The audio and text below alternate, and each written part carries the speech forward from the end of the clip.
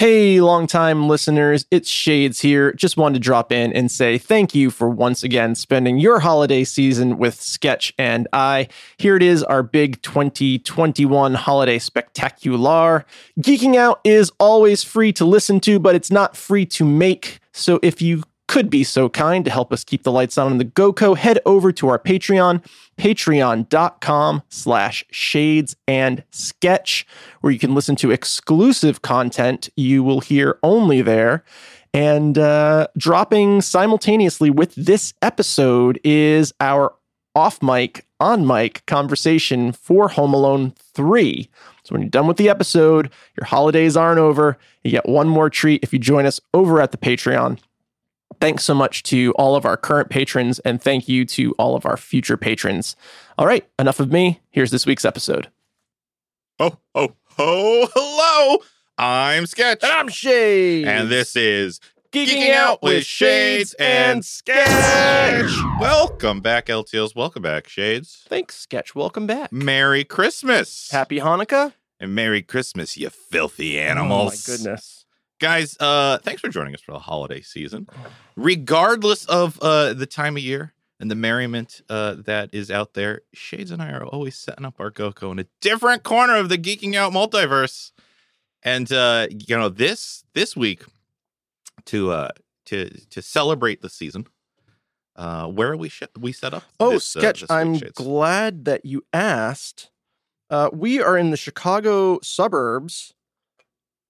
For the holidays, we are in the third floor. It's a little scary up here. It's a little scary up here. In the Washington Street, Chicago. Here for the holidays. Here for the holidays at the McAllister household. But first, we should say we were invited. We were. No one's here. Not a soul. Just the two of us up on the third floor. Hanging out. And we're home alone.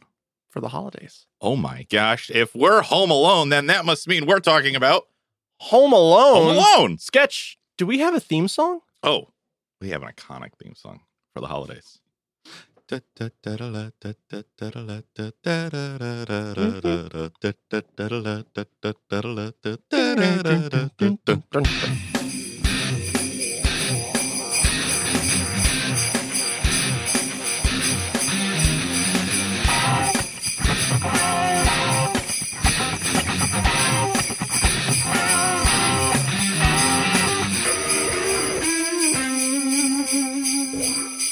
Oh, perfect. John Williams, ladies and gentlemen. Soundtrack of our childhood. Oh, is that... no? He's not in okay, no. He said no. He's here. He's here. He doesn't want to be Doesn't want to be in the episode. That's okay, John. Hey, have some nog. He is retired. We thought we were home alone. John Williams just took a paint can to the face. Sorry, you got to watch your step on the... you can't surprise us like that, John. Come on. So, Shades. Yes, Sketch. What is your history with the holiday classic Home Alone? Oh, guys, we should probably say here that spoilers for Home Alone. Home Alone. But we're gonna be talking about the Kevin McAllister Home Alone. Specifically Home Alone and Home Alone 2, Lost in New York. We will not be talking about Home Alone 3 or Home Alone 4 or the new Disney Plus, the recently released Home at time Home of Alone airing for the holidays or something like that. Not yet released for as of recording. So this is Kevin McAllister only. Yes. Yeah. Do we have confirmation? Is Macaulay Culkin in the new one? In the new one? I have Making no idea. Appearance? I don't know. You know, I'm going to make a prediction. Yeah. A tenet of Home Alone is that there has to be an older, wiser, somewhat scary, person who helps the child who is home alone. Yeah. I'm saying it'd be great if it was Macaulay Culkin. I'm going to say it's an older Kevin McAllister played awesome. by Macaulay Culkin. That'd be amazing. That would be absolutely amazing. And if it's not, I'm going to be really disappointed. The only way to make that better is if the kid is Marv's kid. Marv's kid home alone for the holidays. And Macaulay Culkin is terrorizing him? Yeah. That would be. I'm all in. Guys, we'll get there. We'll get there. Maybe in the midstream we'll tell you if he was there. My history with Home Alone. This was a Graham movie. Oh yeah, this is a strong. Graham movie. Graham movie. We need a shirt that says "This is my Graham movie" shirt or something like that. I'm here for it. Yeah, this That's this a t-shirt. This is a classic Graham Sketch, movie. get on it. Okay. We'll put some t-shirts out. Yeah. This is a Graham movie, and some people like to sit in the back of the theater. Mhm. I like to sit at the very front row. Very of the Yeah, front? I'm Wow. that person. I like Okay. very front row. I want the screen to take up my entire visual field. I Yeah. want to feel like I'm in the movie. Yeah. I think this is one of those movies that I saw 3 or 4 times in theaters. Sure. Blew my mind. Yeah. Absolutely loved it. Oh yeah. As a child. Yeah. Had not probably rewatched it in, I would say, over a decade. Wow. Okay. This is not like regular holiday viewing. Mhm. But I had so much fun. Yeah. Rewatching this movie. Oh my, I've often talked about my happy place. I cannot think of or talk about. If you can dodge a wrench, you can dodge a right. ball Yeah. without bursting Yeah. into like giddy laughing, Yeah. as I'm doing now. I had the exact same, I'm thinking about it. I had the exact same reaction to Marv pulling Yeah. the light switch and taking that iron to the face. I laughed out loud so hard. I woke up the dog. Mhm. Like Elise came and checked on, like, Yeah. what, are you okay? She was like, happy noises coming from Shades. What is going on? It's a Christmas miracle, folks. I rewatched that scene conservatively, or just the iron Yeah, the iron falling to the on to the face conservatively 5 times. Yeah. It's great. Probably more. And Daniel Stern, he sells. He sells the physical He comedy. sells the physical comedy Yeah. like few others. Yeah. We're gonna get there. We are going to get there. So I think this is going to be like regular viewing. Mhm. And thank you, internet, for just being able to hop on YouTube and find Marv taking an iron to the face. Yeah. That I don't even have to fire up Disney Plus Yeah. and fast forward to that scene. Yeah. Listen, the world's a little rough right now, It is. but there has never been a better time to be alive. And my evidence for that is I can hop on a device in my pocket and instantly call up Daniel Stern taking an iron to the face on a loop for an hour. Yeah. This is what our ancestors wanted. That exists. We won, ancestors. We won. We did it. Guys, there's never been It a doesn't greater time get to better be alive than than this. right now. If you like irons to the face. Absolutely. I And 100% if you agree. like physical comedy, you can watch that on a loop. Yeah. With like Bell's cannon playing in the background and just Marv repeatedly taking an iron to the face. And occasionally a brick. Yeah. It is fantastic. It is. Longtime listeners, Merry Christmas, Happy Hanukkah, a festive Kwanzaa to you, Festivus for the rest of us. I rest my case. Now, what about Home Alone 2? Home Alone 2 in theaters? No, I did not see it in Oh, interesting. theaters. I think I saw it on television. Mhm. It had a much lower standing. Like, if you had talked to me a week ago before I had rewatched these, I was like, Home Alone 2, that movie sucks. Mhm. It was like more of the same, blah, blah, blah. He's in New York, same, like, rewatched it. It's very different. Mhm. It's a very different movie, and we'll get there. I enjoyed it way more than I thought I was going to. Yeah. And we'll get there. We'll get there. In Rants and Raves. This is a good time for me Sketch, to what's say your my history because with? I don't think I saw either of these in the theater. It was before my theater going days, but we watched them pretty regularly at home. Okay. And I know for a fact that we didn't have many VHSs, but we had Home Alone 2 Lost in New York. Oh, And okay. we played Wow. that thing, or at least You I put a played hole that in it. thing a lot. Did you ever put a hole in a VHS? No, I don't think I ever did. But A couple of times. we watched this one a lot. And like one of my most cherished, truly, and guys, I'm being serious here when I say this. No hyperbole. One of my most cherished childhood memories is watching Home Alone 2 Lost in New York with my father, at least the first time my father saw it, and how hard he was laughing when Daniel Stern, once again, was taking all the bricks to the face. Like, I can clearly hear it and see it in my mind. My father just losing it, like, in the most joyful way. I get that. So I get that. I had Good on you, Papa Sketch. I had such a Big Sketch. Big Sketch. Stash sketch. I had he's got an iconic stash. Iconic. Yeah. If your dad ever lost that stash, I think like a piece of me would die. Yeah, I've never known him without it, and he hopefully never will. He threatens it a lot. He does this. He puts his pointer fingers over his mustache. How would I look? How would I look if I got it? How would I look if I did this? Strange. And I'm always like, you'd look like you have 2 fingers on your face. Like you do. Yeah. So not doing what you think you're interesting way to go through the day, Stash. If my father ever abruptly showed up without his mustache, someone's taking a brick to the face because I'm not saying it's going to be my father, but a brick's going to get thrown. Anywho. Hopefully we're not recording when that happens. Home Alone 2, for me, it's your Muppet Family Christmas. Yeah, and for such a long time, Home Alone 2, and I saw both of them. And I think we even had Home Alone 1, but as a kid, I loved 2. And I remember Home Alone 2 was always my go-to response when someone would say to me like, well, the sequel's never as good as the first. And I would always be like, Home Alone 2 is so fucking good.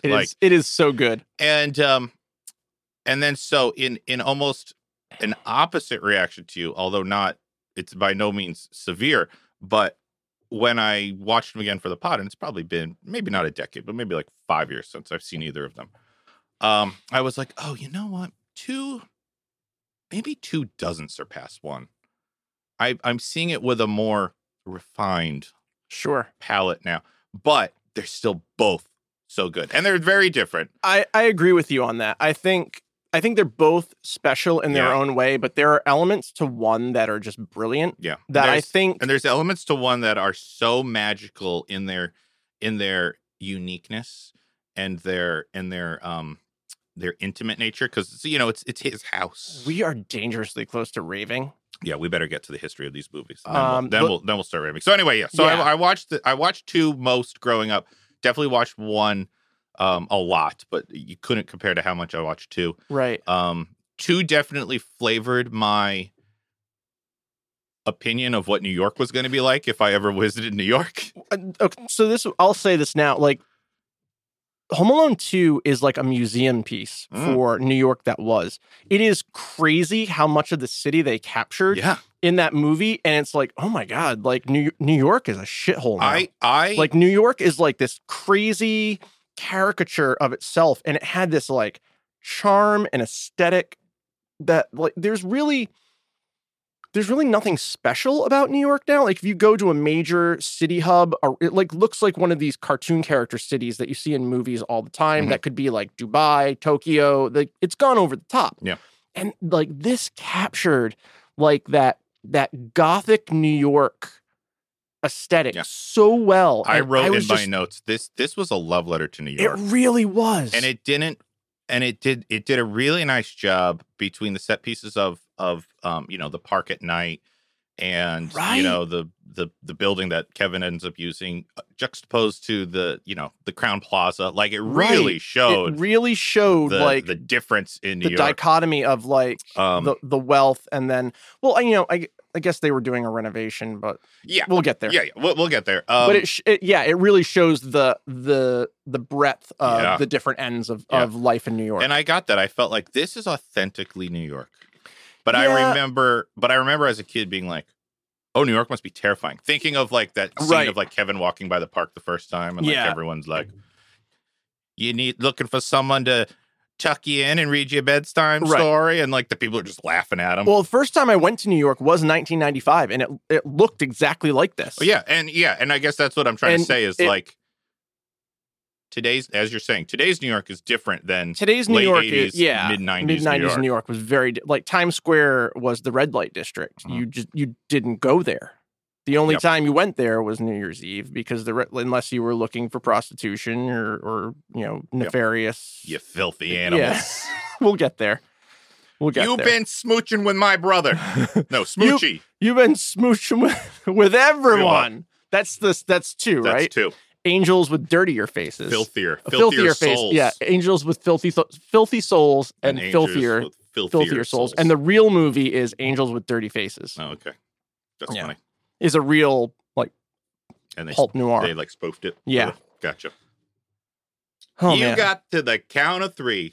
to get your yellow, no, dirty, You're lying, dirty, no good yellow keister off my property. Before I pump your guts full of lead. So good. Yeah. Iconic. So much of this is iconic. Yeah, we're gonna get into Rafe. So let's Film do history of Home Alone. Writer John Hughes conceived Home Alone while prepping to go on vacation. And I did not know that this was a John Hughes penned movie. Mm-hmm. And it makes so much sense now. Like, it definitely has that vibe of 16 Candles, Pretty in Pink, with a completely different premise, but like it feels like a John Hughes movie. I didn't know that's who John Hughes was. Oh, yeah. And all of his movies take place in and around Chicago. Oh, okay. And quote, John Hughes says, I was making a list of everything I didn't want to forget and said, I better not forget my kids.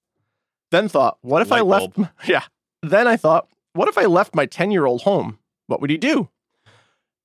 Initially, it was set to be financed by Warner Brothers. Hughes promised to do it for less than $10 million. But was then immediately concerned it would exceed the budget. Mm-hmm. As most of it would be filmed at night. Just the lighting alone for filming at night in 95, I guess, was on location on a soundstage, was very expensive. Mm-hmm. And so he met secretly with Fox to see if they would fund the project if WB proved inflexible. He was smooching with everybody. A copy of the script was sent to 20th Century Fox clandestinely. Early in production, the budget grew to $14.7 million, and WB shut down production. Before they could put it into turnaround, Fox bought the rights the next day. Good on you, Fox. Yeah.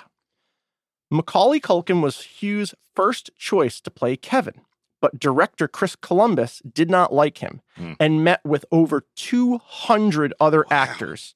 The part was actors including John Mulaney, whose parents refused to let him do the movie. Wow. Interesting.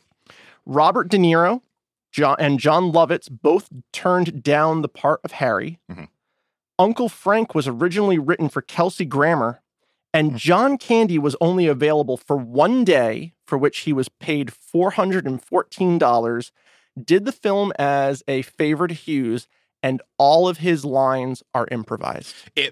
And you know what? They felt like that, but in a very good way. Well, I mean, Catherine O'Hara and John Candy are both like Second City alum. So good. Like their scenes together are completely improv.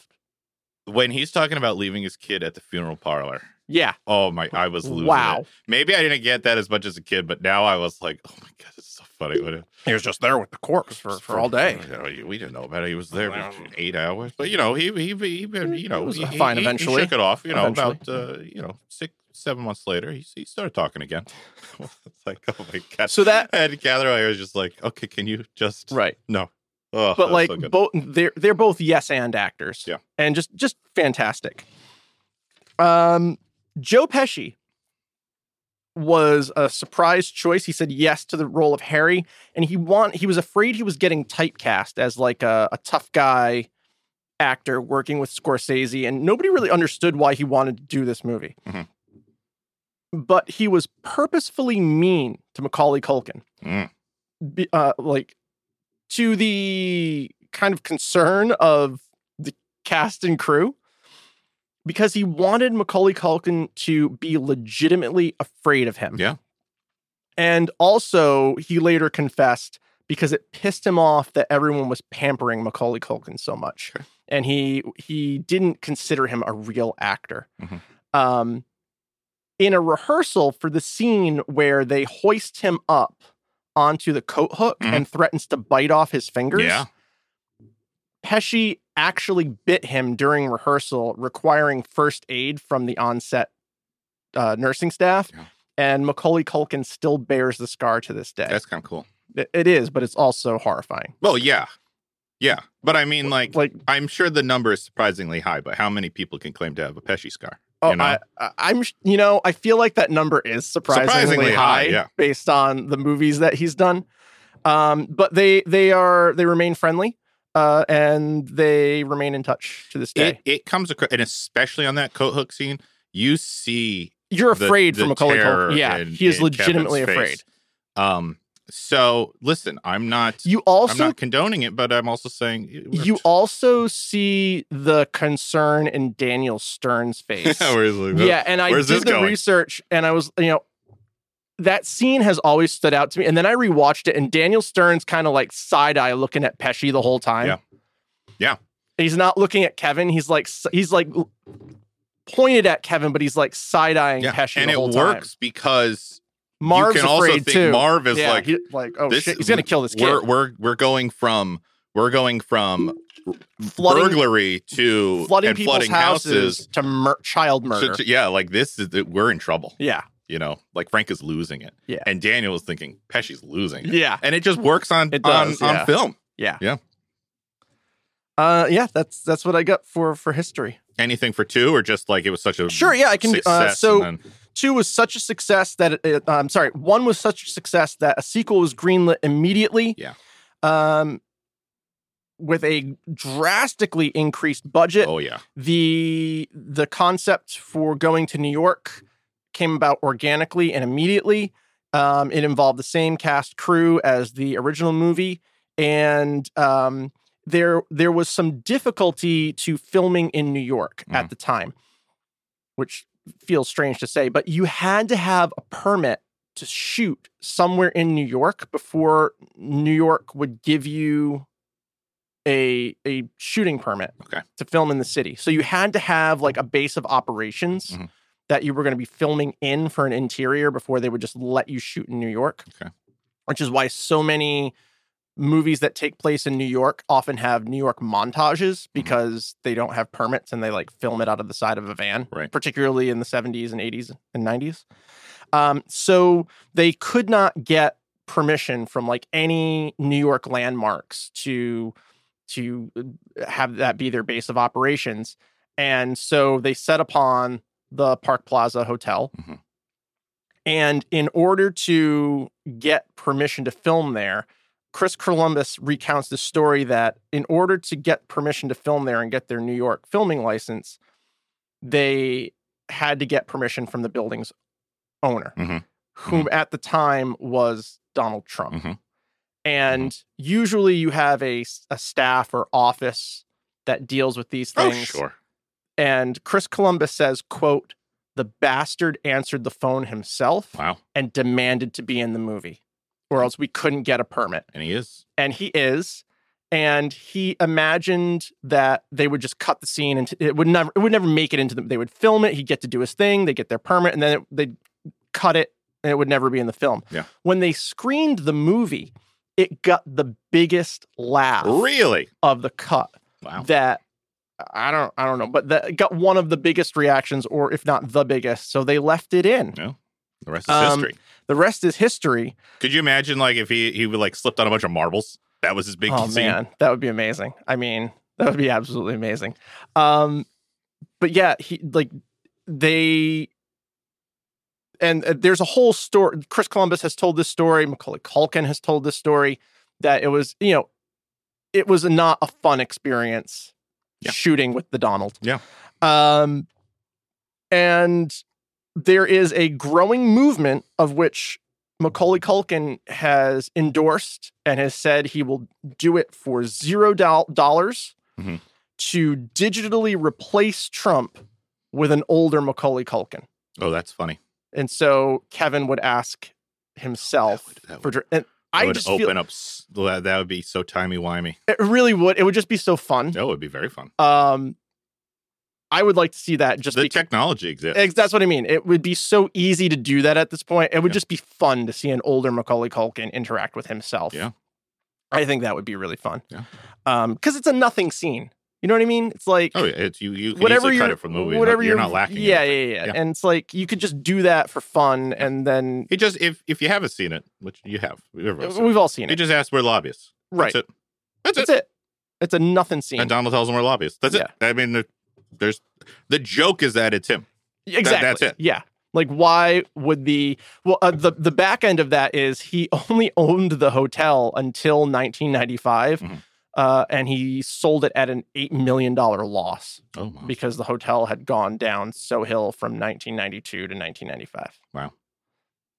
Bummer. I mean, that's the joke. That's the joke. But yeah, I mean, there's no conceivable way that like this kid would interact with the owner of the hotel. Yeah. In that it's such a like nothing joke. It is. Yeah, I agree.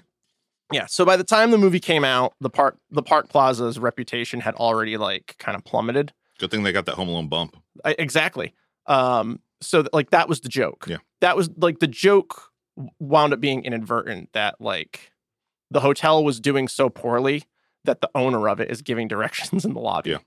Which is Womp. lost on us in 2021, but So put Kevin McAllister in there. Kevin McAllister Sr. exactly. Perfect. Love it. All right. So that's the history of the Home Alones? That's the history of the Home Alones. Of 1 and 2. Of 1 and 2. That's all I found for 1 and 2. Perfect. Sketch. Yeah. How much do you think they made? How much do you think they cost? All right. First one cost $14,414,000. That's a great guess. That's because you said it earlier. I did? Yeah. Oh. You're talking about how much the budget went up to. Oh, the budget ballooned. And then John Candy only took $414. So I added it together. Hey, there you go. And I got what I consider to be a pretty close estimate. He's quick, ladies and gentlemen. Yep. It cost $18 million. Okay, so it still went up a little bit more. John Candy asked for a little bit more Yeah. than that 1440. Yep. Or 414. Okay, I think it made a bunch of money. I think it made fistfuls of money. You would be correct. I think it made $98 million. That is a very low. That's guess. low for a high amount of money. Yeah. $150 million. Still low. $238 million. Still low. Still Sketch, low? It made $476.7 million. Wow. That's like Avengers money. And that's just the first one. In 1990. Yeah. That like when you adjust for inflation, that's like Avengers money. That's crazy. Okay. How about Home Alone 2? All right. So they got a bigger budget. I think they got a considerably bigger budget. So I will say we're up to $40 million budget. That's very high. I doubled it Yeah, and then you gave did, a little yeah. more. So it cost $28 million. Oh, okay. But so, you're absolutely right. A lot of that was shooting on location Yeah. in New York. okay. So $28 million, and I think it did just as well, if anything, lower than the first, but just in that ballpark. Oh yeah, made $359 million dollars. Which to me is still okay. Stupid Yes, I know amounts of I'm money. off by millions of dollars, but right, stupid amount. it's next to stupid amount of money. It's a very simple movie. Yeah. That's a stupid amount of money. Yeah. It all kind of hangs on Macaulay Culkin. Oh yeah. No, it does. Yeah, and if you watch the first one and you don't like Macaulay Culkin, you're not going to go to the second. You're not going to movie. go to the second movie. Yeah. Yep. All right. All important internet scores. All important internet scores. IMDb gives Home Alone a 17 point. I'm sorry. Wow. That's incorrect. This is a new. It's a 10 scale. IMDb gives it a 7.6. Okay. Rotten Tomatoes critic score 66, fan score 80. Wow. Metacritic 63, critic score, fan score 82. 93% of Google reviewers love this movie. I gave it a 95. Holy shit! I gave it a 95. Hey! Hey, look at that. We did it. It's excellent. It's so good. I don't know what these people are thinking. Long time listener, we just high-fived. It doesn't make for great audio. Yeah. Oh wow. Yeah, I gave it a 9. I also gave Home Alone 1 a 95. It's so good. It's fan flippin' tastic. It's so good. I Yeah. agree. All right. How about 2? 2, IMDb, a 6.8. Critic score, a 34. Fan score, 61. That's Rotten Tomatoes. Metacritic, 46. Critic score, 71. Fan score. 93% of Google reviewers love this Thanks, movie. Google. I gave it a 90. I gave it a 92. Hey, there we so go. look at that. We're on My the same average page for Home Alone is a 92.5. and my average is 94. Hey, there you go. Holiday classics. How do you? They really are. And let me tell you something. Without pulling the curtain back too much here, you can watch these at any time of year, and Oh, yeah. it put you in the Christmas spirit. Yeah.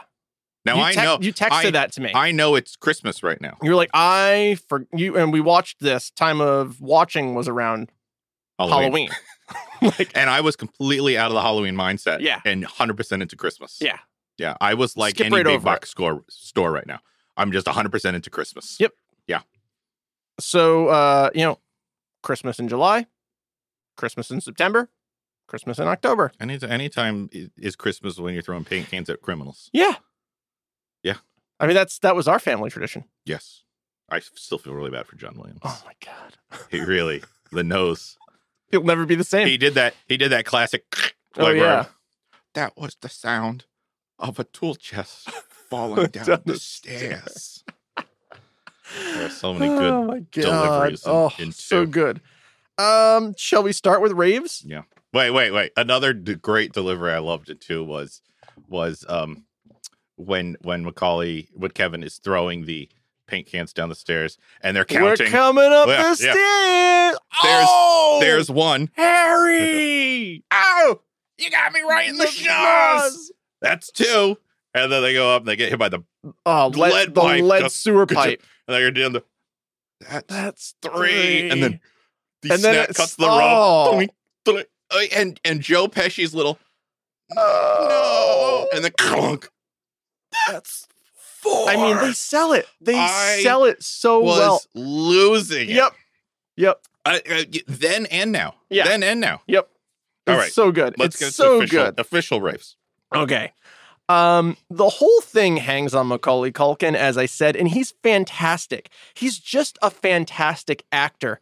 And when he turns to camera and starts pulling a Deadpool, breaking the fourth wall, he's perfect. Yeah. He is.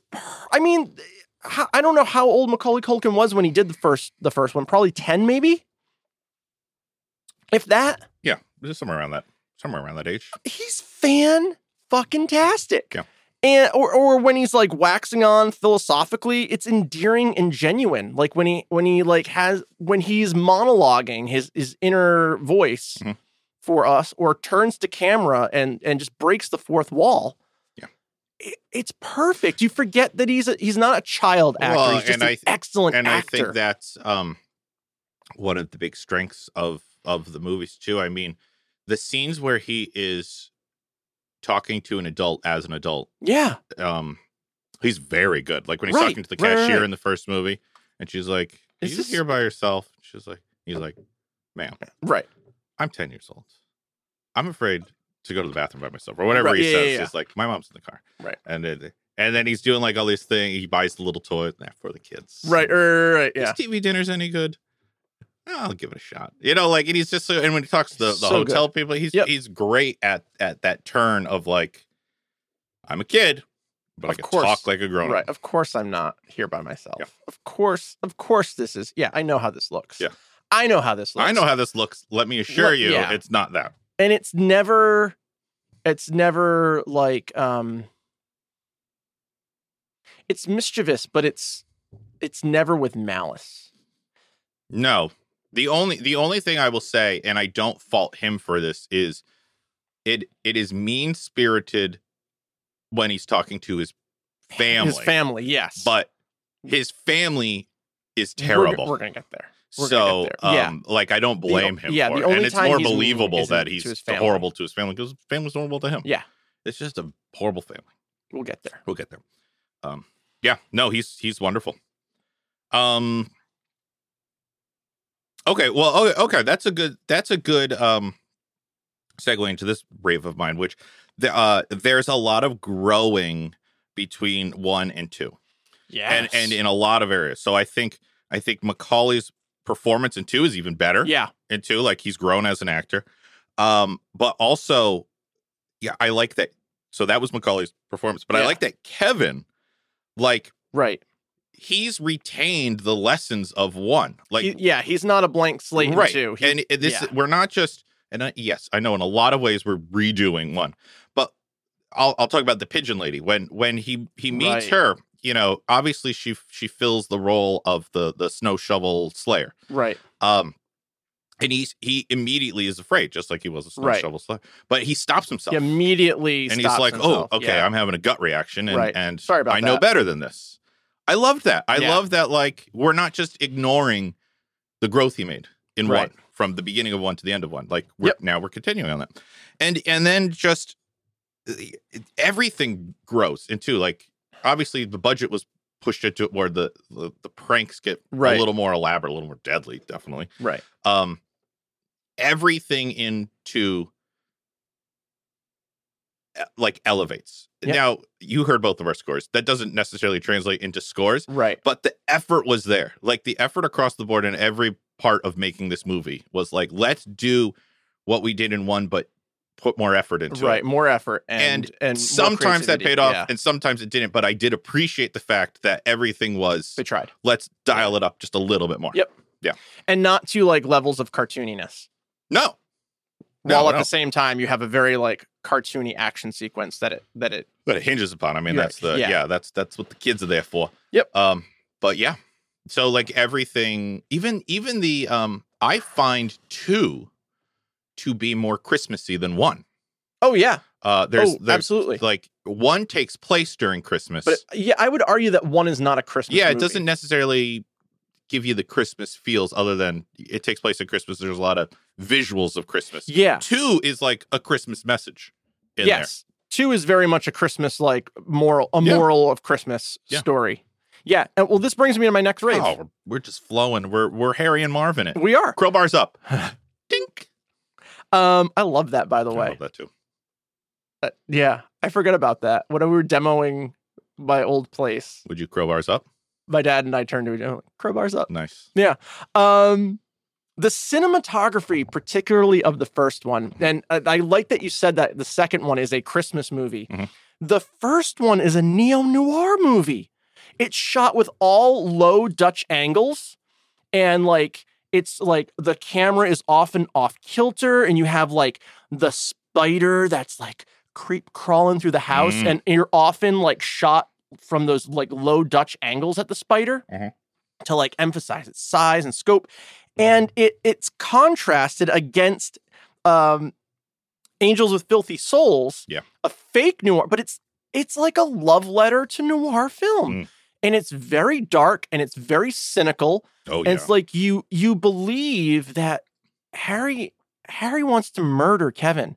Yeah. And like in the second movie, Because they Pesci wanted to murder. because Joe Macaulay. Pesci wanted to murder Macaulay Culkin. There was no acting there. And in the second movie, they're like not even pulling a job. Once they see Kevin, They want to kill him. they just want to murder him. Like Kevin job is secondary foils in the second. their Yeah. plans, and now it's just like that's it. We're He's just- pushed us too far. Yeah.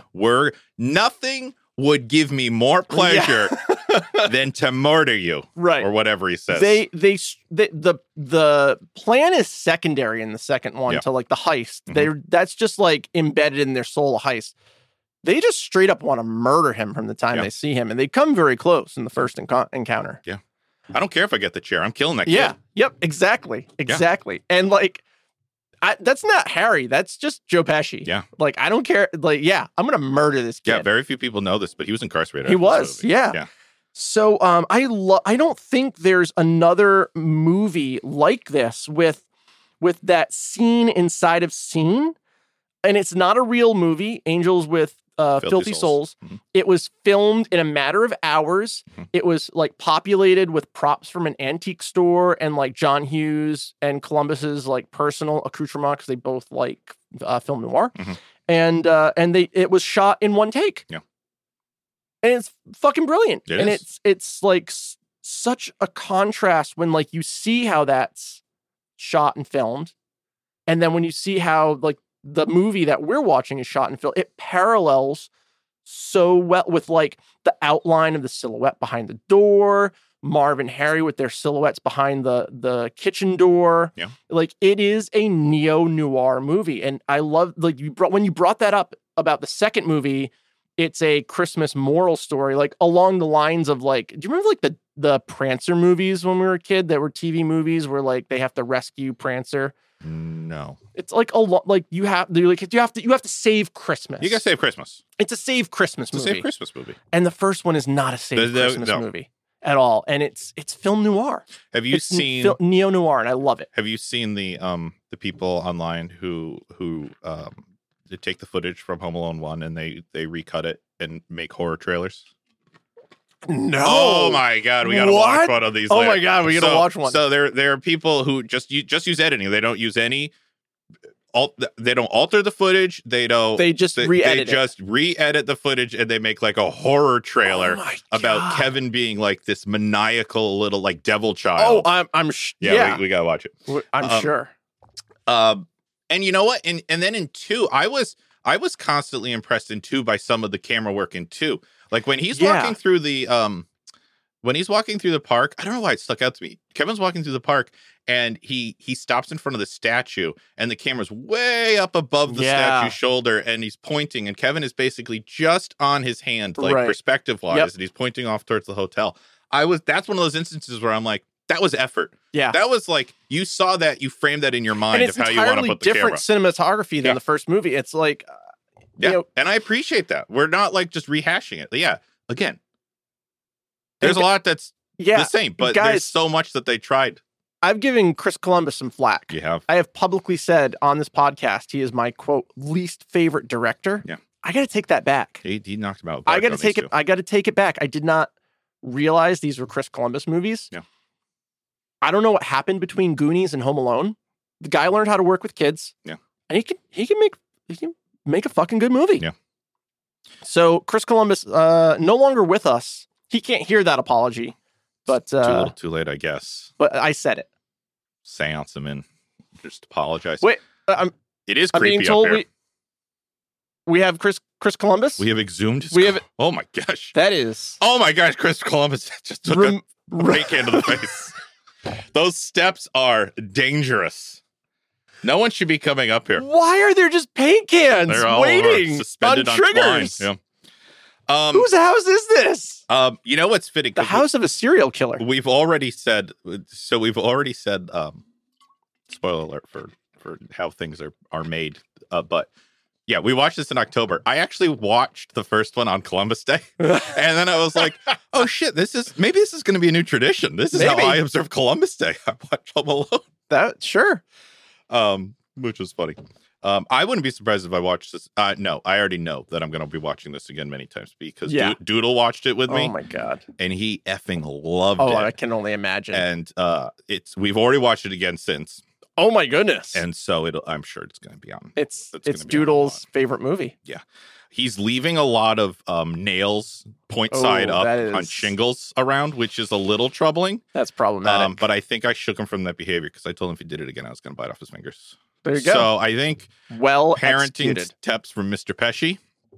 You know what's funny? The one scene we haven't really watched obviously anything scary with Doodle because right now he's 3. Sketch, I'm sorry. I'm being told from the control room that we have Child Protective Services on the line. You're gonna need to take that. I've never seen him be more somber and serious than when the Angels with Filthy Souls scene played out. And I just looked over because he's on the couch with me and he's just like staring at it, mouth agape. And I'm like, "Hey, bud, it's just pretend." And he's like, "Okay." It's and so I'm like, terrifying. "Are you okay?" And he just like nodded slowly. I remember as a kid being like I could feel the anxiety in my I remember that feeling in my chest of like, worry. oh no. But now he calls us all filthy animals. And I'm like, oh my gosh, this is not. I love it. This is not going to be good. Next time I see Doodle, I'm just like, hey, filthy animal. He's going to say to you, "Oh, you filthy animal." And you're going to be like, "Oh, you like Home Alone?" And he's going to be like, "What's Home Alone?" Yeah. You filthy animal. You filthy animal. You've been smooching with my brother. You've been smooching everyone. Oh, okay. Rave. I don't know who that actor is, but he's fantastic. Who is it? It's the next rave mine? Yes. Okay. All right. Let's just go ahead and say it right now. The movies were and still are the perfect trifecta of physical humor, practical effects, and actors' performance merged together. I mean, those scenes are iconic. Yeah. And they are over 30 years old at this point. Yeah. Yep, they are. And you'd be hard pressed to find anyone who can't remember a paint can to the face. Right. An iron to the face. A lot of face damage. Joe Pesci burning his hair like twice. Blowtorch to the head. It's not just the setups are great. I mean, his setups are great, and they're this mixture of inventive and whimsical, and dangerous and sadistic.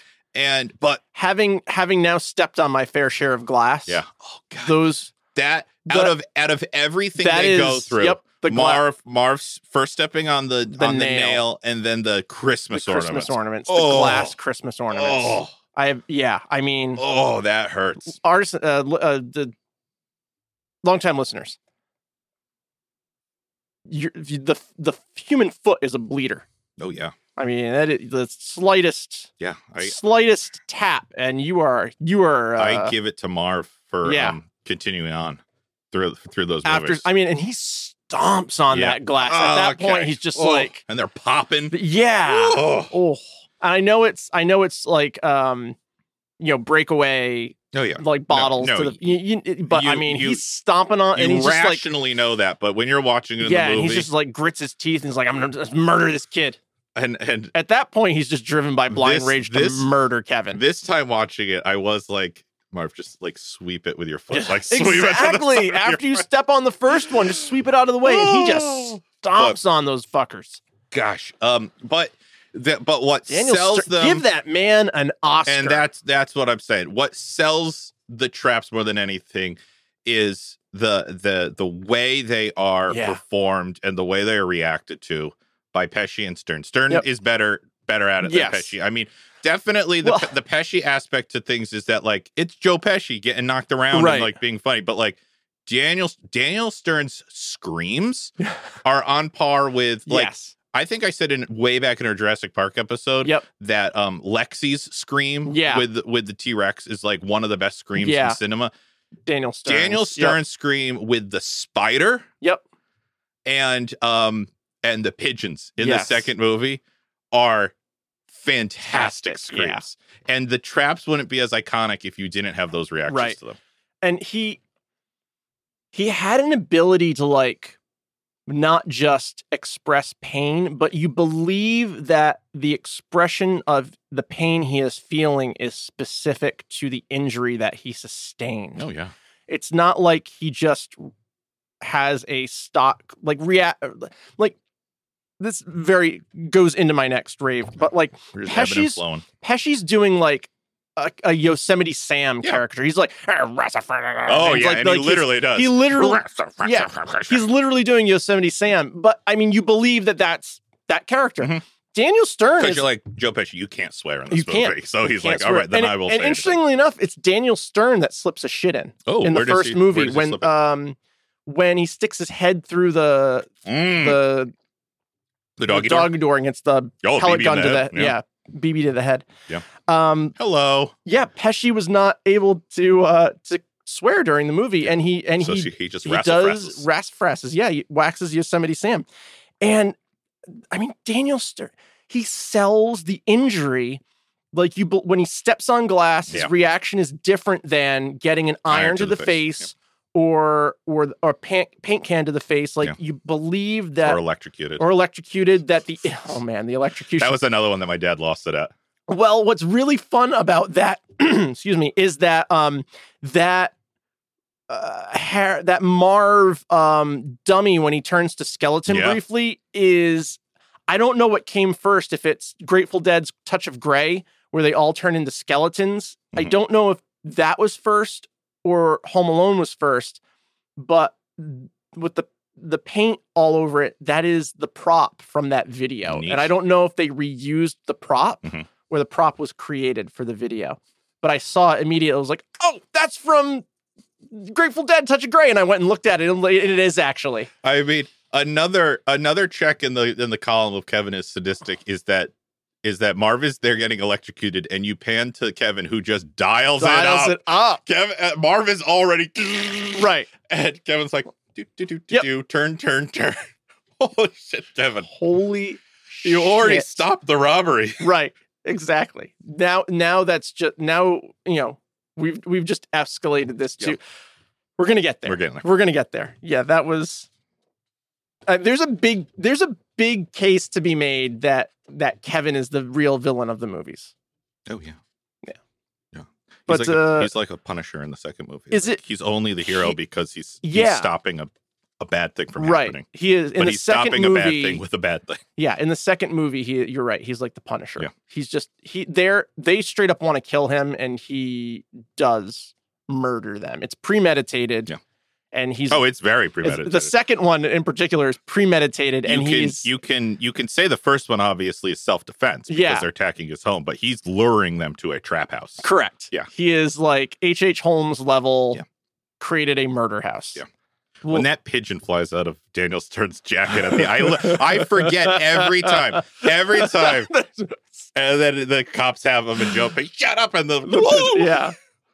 Laugh amazing every time. I think it's my rave. Yeah, it's your rave. Okay, they never turn Kevin into a superhero. No, at the end of the day, the adults always get the better of him, and wisely an older, wiser adult who Kevin has written off in some way rescues him. Mm-hmm. I think that's so smart, and I think the setup was better in the first movie. But I like that even in the second movie, even though they've turned him into like a serial murderer. Mm-hmm. He still is a child who can be outsmarted or gotten the better of by adults. I mean, he slips on ice. Like out of everything he's done, he's not aware enough of his surroundings to. Yeah, that's competence. Yep. All right. Well, yeah. No. I very much. Our raves are just flowing so great into each other. We're a good team. We're a regular Harry and Marv. Are we the geeky bandits? Yeah, we'd be the geeky bandits. We're the geeky bandits in this episode. Crowbars up. Everything about the Snow Shovel Slayer is a big rave for me.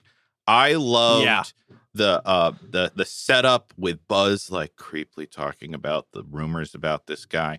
I loved how the filming was framed so that Kevin, like, you could see that, like, Kevin like terrified of Macaulay this kid. Culkin was mildly afraid of him. And like, you know, as and I was too as a kid. Yeah. Like, I was so afraid of him. And as an adult, I'm watching it going, I'm looking at it a little more discerningly, like, yeah, there's nothing really terrifying about him, but the way I'm seeing him is it's those low Dutch angles with his boots. Yeah.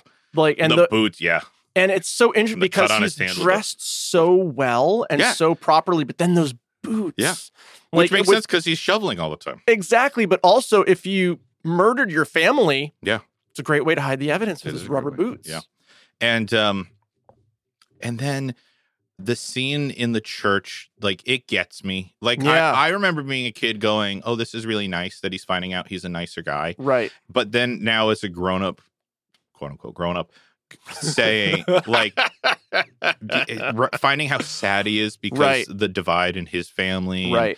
And how genuine he was, like, just asking Kevin, like, you know, if he's been good and, you know, and just he sees that Kevin, there's a divide with him and his family. And he's like, well, listen, you know, you could wind up like me. And then Kevin in his childhood innocence is just like, just call him. Yeah, just call him. Like, you'll never know. I mean, right now you're living not knowing. You call him and then at least you'll know one way or the other.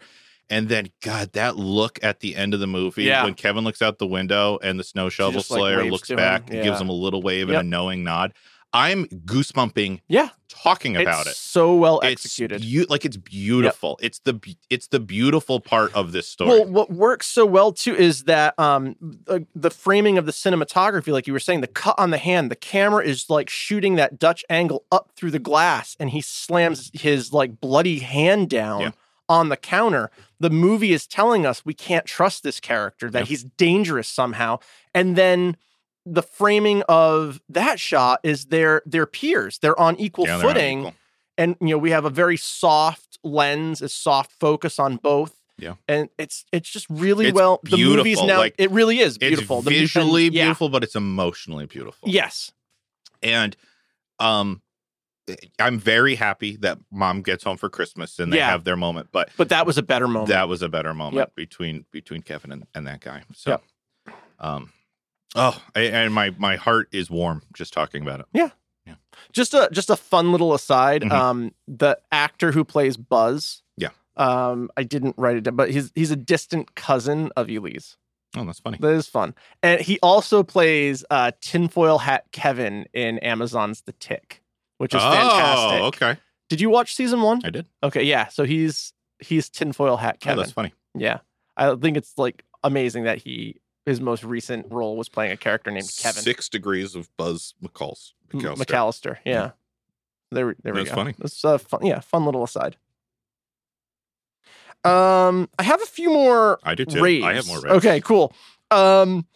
We could rave for days. We could. Isn't it nice? I feel like lately we haven't had raves for days. I But agree. For the Christmas time, for the holiday season, yeah. It's great to be raving for days. Yeah. Guys, buckle in. We're jolly. Tim Curry, Rob Schneider, and Dana Ivy's hotel staff. Mhm.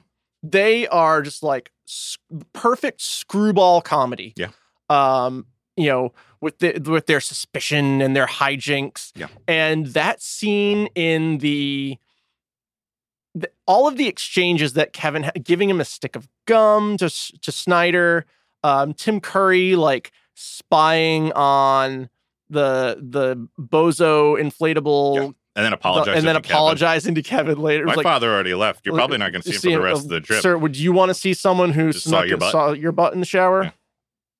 And like Curry's like the way those 3 adults particularly act off of Macaulay Culkin is perfect. Well, It's so good. and again, we're just rolling into each other. We are. I want to talk about Tim Curry here for a second. Okay. Because I think This is our second Tim Curry property this season, Artisan Skull. it's the holiday of Tim Curry. It is. And Tim I was Curry for waiting the for him holidays. to start munching on a sesame cake.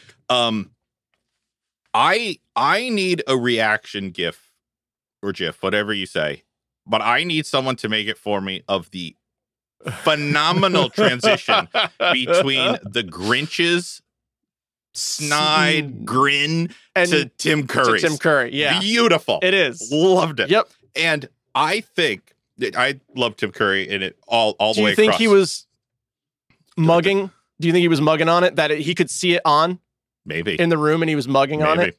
I think so. I think that's Tim Curry's genius. My favorite Tim Curry performance in this movie is something physical. It's not even a line he says. Okay. But when he says to Kevin's mom, you can't go out there. Right. It's like, this is like New York and you can't go out there.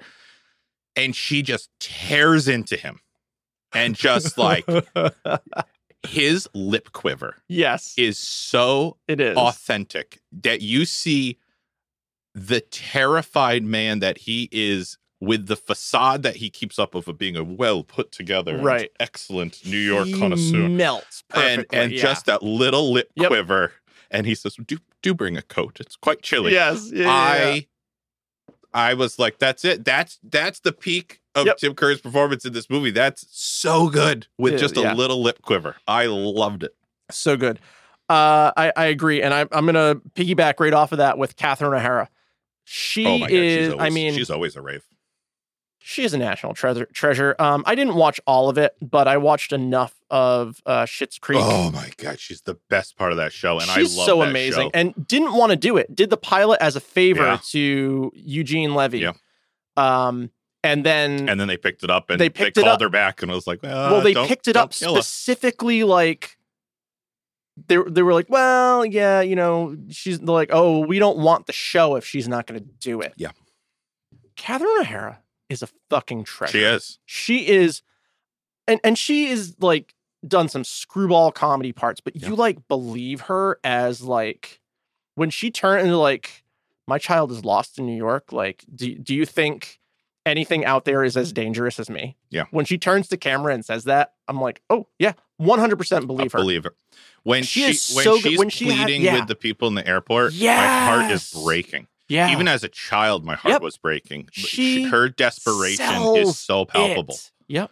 And so sad. Just so terribly sad. And she knows she's a terrible mother. Yeah, she recognizes. And doesn't pretend that she's not. Yeah, she's like, listen, I fucked up. Yep. I don't care right now. Judge me all you want. I got to fix the situation. Right. Either help or get out of the way. Right. A lot of times I get asked at the old Egyptology department. Yeah. Because they know I like movies and TV shows and stuff like that. I get asked, who's my favorite actor? And I give them a couple of my favorite actors. And then I get, who's my favorite actress?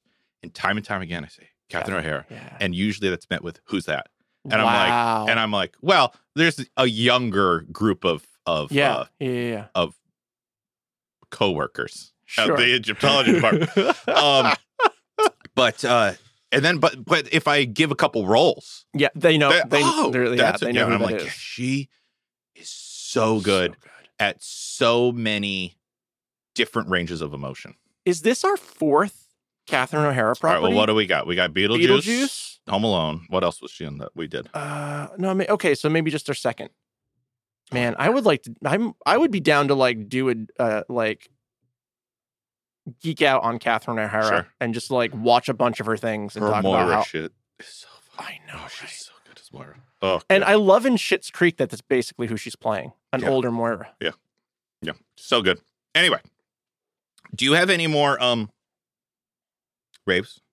I mean, I do, but I feel like we're going long. We're on the raving for raves. days. Can I do one more? Yeah, please. One more, Please. and then we can move on. Yep.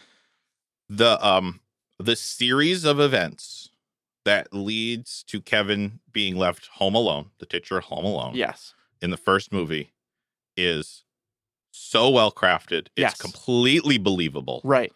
that this family would leave this young child home alone for the holidays. Right. Because you can, if you've never seen the movie and you say what the premise is, it's easy to be like, how No- on no earth? way. It's so, every aspect of it is the attention to detail. It all lines up. Right. It's the lightning strike of like, this all just lined up and Yep. it happened, and you can't fault any of the things along the way. Like, that would never happen. Right. Everything that happens to lead to Kevin 100% happen. the power going out, his ticket getting thrown away because it got covered in milk, Right. everything, The phone's the going head down, count. The head count with annoying the kid. Everything Yep. it just lines up. Yep. Perfect. And you're like, yeah, absolutely. Strong agree, He'd be sketch. left home alone. And I would be hard pressed to say I wouldn't find myself in that situation in 1990. with a house full of like 17 people. Yeah. Little monsters. Yeah.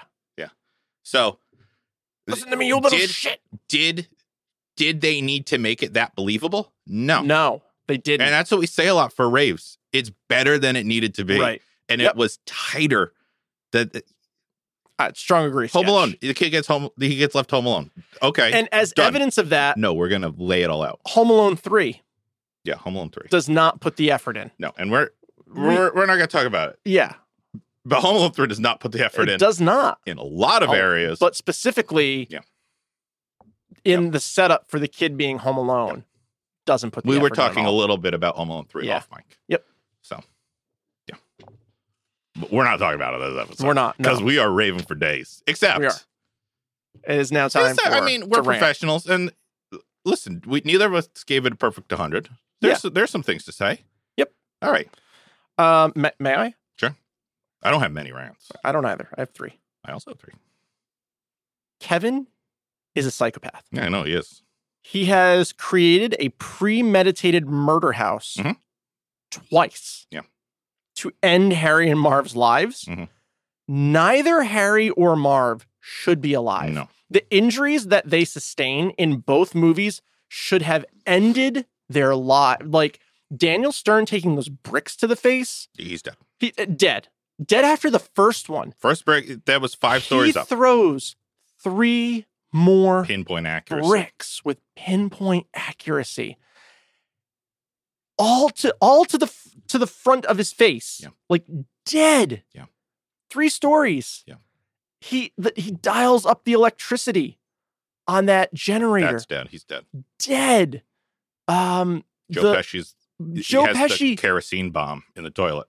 dead. Like 3rd-degree burns. 100-pound bag of cement, Cement- dropped yeah, from dropped. like 5 stories up. Dead. Neck They're dead. broken. They're dead. He is a straight up remorseless psychopath. They are And dead. we're supposed to, and he's unremorseful. Yeah. He says, you guys deserves this. He derives pleasure from the harm he inflicts on them. And on the other hand, Marv says repeatedly, he's just a little Yeah, kid. he keeps saying that. He keeps saying he's just a little kid. Yeah. Let's leave. I liked this is I'm sorry, I'm gonna That's rave okay. in some rants. I will allow it. I liked so Long the time first listeners, will movie, you allow it? in the first movie, the line, "Oh yeah, he's just a little kid. Little kids are afraid of the dark." Yeah. And then in the second movie, "Oh yeah, he's just a little kid. Little kids are scared of the park." And I Yeah. was like, you didn't have to You do didn't that. have That was to. great. Yeah, I don't know if it's in the script or it's just Stern, Yeah, but that was great. it's a great moment. But yeah. So it's a big problem that the protagonist, we're supposed to like this kid. Mhm. He's sadistic. Oh, He yeah, is unremorseful, and he has murdered. Yeah. He has murdered 4 people essentially, because Marv and Harry should not have. It should, for all intents and purposes, be a different duo in the second movie, because instead of jail, they should just be dead. I'm willing to say, like, I can suspend my disbelief and say that Marv and Harry could survive one, but be in no state to escape prison a few months later. Yeah. There is no way they're I mean, alive. Harry in 2. got like a severe infection from the 3rd-degree burns Yep. on his scalp and Yep. died in prison. Yep. And I mean, like, There's There- no there- way they should there survive is- too. one is lifelong damage. Yeah. Irreversible lifelong damage to Yeah. these 2 people, and you should never see them again because they need Right. medical attention for the rest of their lives. 2 is dead at the first trap, like Yeah. dead at the bricks for Yep. Harry. And I guess it's a 1 or 2 traps in, but dead at the kerosene bomb for Harry. Like, they are dead. And that was so, a rant is anything that takes you out of the movie. Mhm. And even as a child, I remember watching The Murder House and just being like, you don't get up from that. Like the drain pipe, you don't get up from that. Oh yeah. Like bouncing down this onto they're dead. Yeah. You don't survive that. The kerosene bomb. How about the kerosene rope falling the down kerosene into the rope, basement? dead. Every single one All of of them those are dead. traps should have resulted in their deaths. With the exception of maybe the tool chest, because it wouldn't have had that force the way it went down the stairs. I am But willing to I can't suspend my disbelief in the murder house. if because this were a different type of movie. sure. Right? Much darker. Yeah. Okay. And they pull away at the end of 2 and show that Kevin McAllister is in a mental institute because the events of 1 snapped him.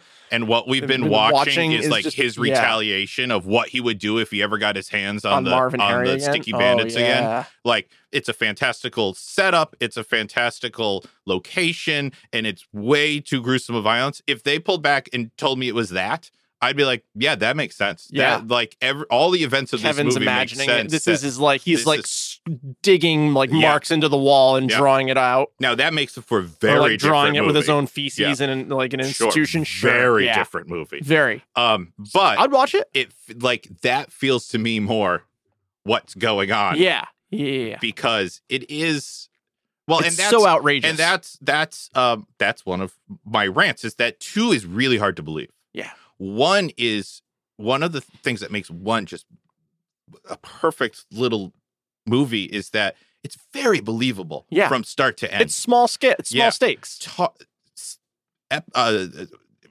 2, Lost in New York. Yeah. It starts off already a disadvantage of this is already hard to believe. Right. It's already hard to believe that Catherine O'Hara's character isn't like militantly now watching Kevin to Right. make sure he's showing up. Right. And again, I'm even getting out of my mind that, we now live in a post 9/11 world and this is a pre 9/11 world where, yeah, you could make these mistakes in an airport and stuff like that. So that is I legitimately wrote this. Lost in New York is so unplausible, even in a pre 9/11 world, Yeah. that Kevin could get on the wrong plane like Yeah. that. You can't just like run up to a gate and get on and like, it's so implausible. Yeah. Like they would not let the kid on Yeah. the plane in that situation. And they And more so, the most unplausible thing of the movie that I found, it was that Marv and Harry would bump into Kevin on the street. That's my big thing. There are 8 million people on the island of Manhattan. The sheer coincidence. Totally unbelievable. That the wet bandits. Sticky bandits now are running into the kid that put them in prison in a completely different city. And Harry immediately recognizes I was just like... Yep. Bullshit. And that's when I started concocting this idea in my head that like, oh, Kevin's this is his psychotic breakdown. Fever dream. Yeah. Because like all of these things, whereas one was like, yep, that makes sense. That makes sense. Two was like, okay, I'll allow it. I'll follow along. But it was always like, okay, yeah, I'll buy it to go on this journey. But I can't look back at it and be like, oh, that was so perfectly put. You're right. It should have been a different group. But I would have cried if it wasn't Daniel Stern. Right. At case in point, Home Alone 3. Waterworks. Waterworks. Oh, boy. Side note, I thought and I didn't notice this, but my wife did when we were watching it. Little detail, which is so good. In the first movie, the Wet Bandits, their cover vehicle is a plumbing van. Yep. And their tagline is, "We specialize in flood control." Right. Oh, yeah, perfect. They didn't have to do that. Nope. Again, it went to such better lengths than it needed to. Mm-hmm. May I? Mm-hmm. The McAllisters are the definition of privileged and shitty people. They're horrible. They forget their youngest child twice. Yeah. They have no concern for him until there is a consequence for them. Yeah. Like they don't until like, yes, like the mom is like, Kevin, how do we do this? Blah, blah, blah, blah. But it isn't until they like the police get involved. They're like, you better get home immediately. You better get to New York immediately. That the dad and the rest of the family are like, oh yeah, we better get to New York and get our kid. And like they are the definition of like shitty, privileged people from the suburbs. They're terrible. But even their house is terrible. Like their house is like so boringly gaudy. Yeah. And ostentatious, but yet mundane and cheap. Yeah. And it's like I don't know what the dad does, but like he's the definition of like that 1950s archetypal, I don't know what the fuck is going on with my family. Yeah, he brings in, he's bringing in a lot of money. I think the house had to be the way it was for the plot of this is Marv and Harry's, like that's their pinnacle. That's the house they want to hit. Everything else is just like it's rich enough to have good stuff in it, but it's not so rich that it would be well protected. Right. But there wasn't good stuff in. You know what I mean? There was nothing. Yeah, I just mean for like two petty burglars who are like just the stuff that they had already pulled out of other houses was nicer than anything in the McAllisters house. I just figured the McAllisters seemed to be quantity. There was a lot of stuff in it that they were going to a lot of shitty stuff. I will say that Kevin's mom is legit nicer to him in the second movie. Yeah. She's changed by the experience. Yeah. She's terrible to him in the first movie. Yeah. Some of the things she says to him. Yep. I get it. It's a stressful time. It's the heat of the passion. She's just going off on her 10-year-old son. Yeah. But like he's a 10-year-old little kid. Some of the things she said is wicked. She doesn't really say anything wicked to him in the second movie. So that's nice. The rest of the family is just as terrible to Kevin in the second movie as they are in the first movie. No one there changes at all. No. They are terrible people. So when you see Kevin being this little shit to his family, or even you little jerk. Yeah. Like, I'm like, yeah, well, I mean, you reap what you sow. You made this little thing. And he's old enough now to be talking back the way you talk to him. I always got the sense that they were like the perfect family until they accidentally had this last kid. Oh, interesting. So they all kind of resented him. Yeah, and it tipped the scale that there was like one kid Yeah, no, too many. everyone hated And Kevin. he says, I don't want to sleep in the attic. It's scary up there. Yeah. But that appears to be his room. It does seem to be his room. I mean, it's decked out. It's Yeah. not like they set up the one cot because the whole family is in. That It's appears decorated. to just like be his Oh, room. it does. And he spends a lot of time up there. Yeah. And you don't You don't see another space. see a room for him Right. elsewhere in the movie. I mean, when everyone's gone and he's home alone, He's he's sleeping in his parents' room. Correct. Which just shows that He his doesn't. room is not comfortable. He doesn't. He Exactly. doesn't like it. Yeah, no, they're terrible. Which brings me to possibly my biggest. No, they're all pretty equal. But Buzz and especially Uncle Frank got no comeuppance, I agree. and they needed comeuppance. They did. They needed something bad to happen to them. I agree. There is no regret. Well, Buzz's room is destroyed. Buzz's room everything that gets Buzz trashed. owns is like Is destroyed. trash, and so that's like the slightest bit of comeuppance for him. But I agree. Something bigger and more consequential needed to happen. And to then them. in the second one, Buzz gets rewarded, basically. And Buzz is worse to Kevin in the second one than he is than he in is the in the first one. And he's only rewarded at the end of it. Right. Is the second one where they're caroling and they knock over they're all doing like a choir thing. Yeah. And he's making fun of Kevin while Kevin's doing a solo. And the entire audience is laughing at right. Kevin while he's doing a solo.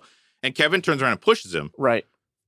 Fairly, in my opinion. Strong agree. And Buzz falls down and takes everyone with him. And then the family's mad at Kevin. Right. And it's like everyone in the family saw what Buzz was doing. Right. There's no justification for them to be mad at Kevin. Let's also not forget that Buzz is older than Kevin considerably. Buzz is like 5 to 6 years older than Kevin. He should be held to a higher Much accountability higher standard, than his 11-year-old brother. And Buzz is just getting off scot-free. And I needed some comeuppance. I agree. Paint can to the face, staple gun to the nuts, whatever.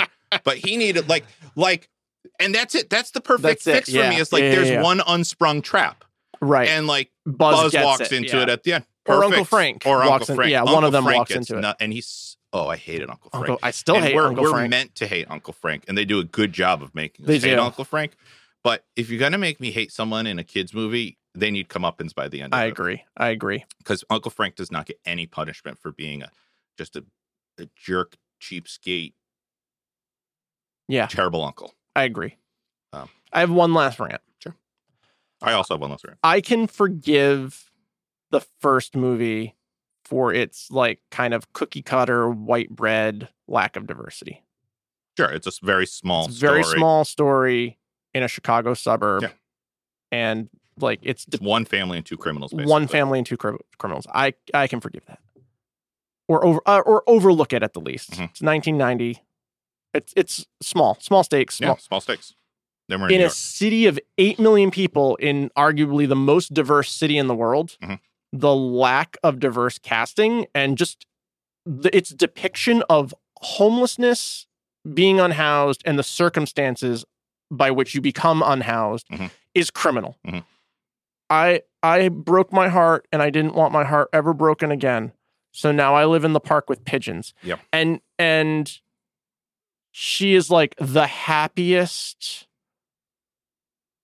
like pigeon covered park dwelling person that you've ever met, and her life's so perfect, and she just hangs out in Carnegie Hall all the time, which was just fucking bullshit.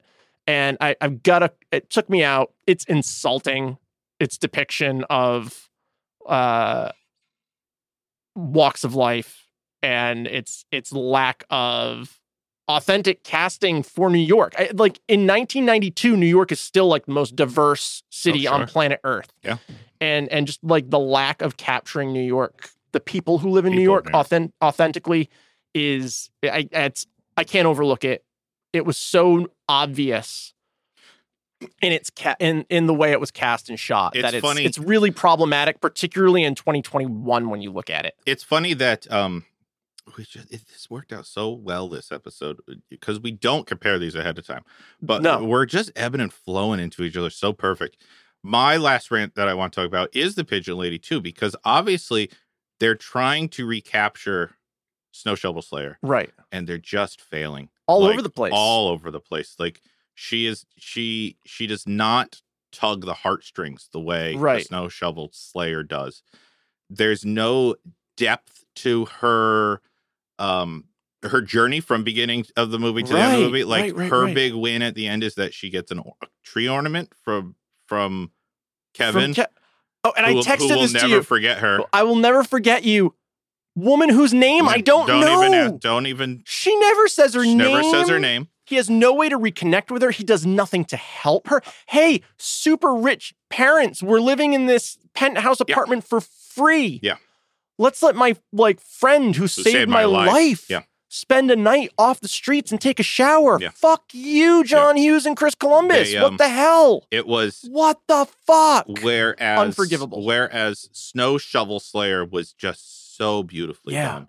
This one felt so flat and felt so inauthentic. Yeah, and my heart was broken and I never want to trust anyone again. I'm like, okay, I'm just not going to be homeless anymore. Yeah. I'm going to go back to my life. Yeah. It's very did she have millions of dollars just sitting in the bank? Maybe. I mean, it's really criminal. It's really criminal. And it's lazy. It's lazy. Like what's her backstory? It's the slide to Home Alone 3. It is the slide to Home Alone 3. What is her backstory? Her backstory is so. Yeah. Her heart was broken. It's such. She loved someone who didn't love her back. Okay. That happens a lot. A lot of people. And it's not even like we were happy and we had a great life together and they died or and then we weren't happy and we got a divorce. It was just like they didn't love me back. Yeah. And I spent the rest of my life in the park. We were married and we had kids and he went off with his secretary or whatever.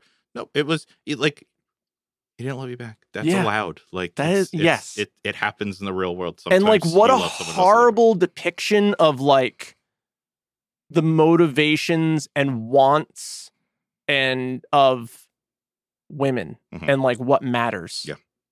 It's so lazy. You're lazy is the perfect descriptor. Yeah. So yeah. No, it was a big miss. Yeah. It was a big miss. I can't believe that got through the editing process. I can't believe it got through the copywriting process or the copy editing process of could we maybe give this character a backstory? I think at this point, 1992 Hollywood. I think at this point the first had made so much money didn't give a shit. That they were just the second one's going to make so much money. Yep. That and nowhere does it show more than that character. Yep. Which is upsetting. Very upsetting. But yeah, it's a bummer. It is. She's a bummer. Not her. The way they handled her. The crafting.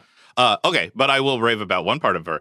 The reveal of her when all the pigeons are starting to come around Kevin and she there's one pigeon. It's Batman. And then it raises up. Yeah, it's Batman. It was good. And it's shot in the same part of Central Park. They did it well. Or it's shot on the same set, if it's not Central Park, that they used for where Danny DeVito's penguin hangs out in. It's either the same set or it's the same part of Central Park. That was nice. It was really well done. You could overlay the Batman theme with it. Longtime listeners, if you get some time on your hands, overlay the Batman theme of that scene. Yeah, she is the Batman of this movie. She is the bat person, I guess. Bat person of this movie. Pigeon lady. Pigeon lady. That's all the name we get. Yeah, never learns her name. We're going to be friends forever, and I'll never forget you. Yeah. I like to think that maybe he knew her name, but we weren't privy to it. I don't know. You'd like to think if they spent that much time together. Yeah, I need more effort. At one point, there was a name. Let's go get some hot cocoa. My treat. It's the literal least. They went and got Coco together. They did get Coco. Better have learned her fucking name. Yeah, I'd like to give the benefit of the doubt that he did, and they just didn't make it into that's what got cut. That's what got cut. Her name. I mean, that makes me. It'd be that's more upsetting. It would be interesting. We should look at the credits and see what she's. The Donald remained in the movie, and they cut her. That's upsetting. Sketch. Well, I'm not saying they filmed a scene with her name. I'm saying story-wise. Story-wise, it was there. They spent a whole evening together at some point. Perhaps I need to see the script. I'm banging my hand on the table. Yeah. It makes for great audio. Get on that, Chris Columbus. Need to see this. Well, he's dead. And as is John Hughes, I believe, is also dead. Someone Someone pass it. get on it. Yeah. Long time. Is John Hughes dead? Do we have control room? We don't need any confirmation to say it. We'll just say it, I guess. R.I.P. John Hughes. You will be missed. All right. Yeah, John Hughes died in 2009. Oh, bummer. Are there any other rants, or should we move on to some BQs? That's my last rant. Let's time to go to see if you get some BQs. I'll try and give you some big A's. I got some big. I don't really have any big questions for this movie. No, it's pretty tightly done. Here's my first. Okay. Which one should I go with? I'll go with this one. How could Kevin McAllister clean the entire house top to bottom for when mom gets home, but leaves the gold tooth right on the floor where it fell? Yep. The one, it's almost like he was like, I'm only going to touch things that I had to do with. I did not have anything to do with I didn't have anything to do with it. Must have been there all along. He knocked it out with the paint. Yeah. I mean, like, he didn't place it there. Right. Gotcha. Because he had to pick up the micro machines. He picked up everything. Yeah. Everything. Except for that gold tooth is right there. I mean, I guess I don't have an answer for that. Yeah. And I will follow that up with, how did he put the house back in order so quickly? He was very responsible. I mean, the mom comes home, like the most time we can give her between Snow Shovel Slayer and mom walking in the door, 4 hours. Yeah. He does a great job. At the most. So that's the Christmas magic in the movie. It is. But I will say, again, I like how it the film. I like how, like, the movie resolves its, like, film noir moment with the tooth. Nice because it goes to the low Dutch angle. The dad picks it up. I'm like, like, where's this? And then we pan out and we've got, like, traditional, like, wide angle shots. Yeah. There are no close-ups on anything after that point. And just, like, kind of resolves its own, visually resolves as well as story. Isn't it nice? I mean, it shows you how much we like this movie that even our BQs are ending with raves. Right? You know? Sketch. I understand real world. Yeah. They're cartoon characters. No one's going to die. Yeah. Particularly in Home Alone 2, how does Marv, after taking four bricks to the face, a 100-pound bag of cement to the head? Yeah, that's a tough one. The electric shock. How does he then climb out of the basement? Yeah, he's just spry. Physically, how does he physically? He's a spry guy. That's the best you've done for me. I'm telling you, my answer is that all of 2 is Kevin's psychotic break after the events of 1. That is literally my answer. Is that none of it actually is possible. This is Kevin's mind exaggerating it all. Okay, because it's not possible, right? In the way that 1 is possible at all. Yeah. No. Okay. That's my best answer. And in my head, I'm even starting to believe it. Okay. That 2 didn't happen in the real world. I don't know if I'm there yet, but I appreciate. Yeah, sit on it a little bit. I appreciate your attempt. Watch it again, and next time you watch it, just keep telling yourself that Kevin's just drawn on the wall with his own he's shit. making all this up and see how it holds up. Okay. I'm interested to do it next time I watch it. You know what would be great? If they shot now, they, like, pull back out of, like, you just, like, close up on an eye and you pull back and it's just like an adult Kevin in a straitjacket just sitting there. That's what I'm talking about. Blank face, saliva dripping out of his mouth. Yes. One broke him. But, like, adult Macaulay Culkin. Yeah, he's been in there for so long. Yeah. I'm all for it. And like that would be amazing. Buzz is his, like, next of kin and is, like, not trying to get him any help at all. So he's just, like, rotting away in the institution. I believe it. It lines up with Buzz. They did a commercial at one point where he's watching Angels with Filthy Souls as an adult eating popcorn. Oh, nice.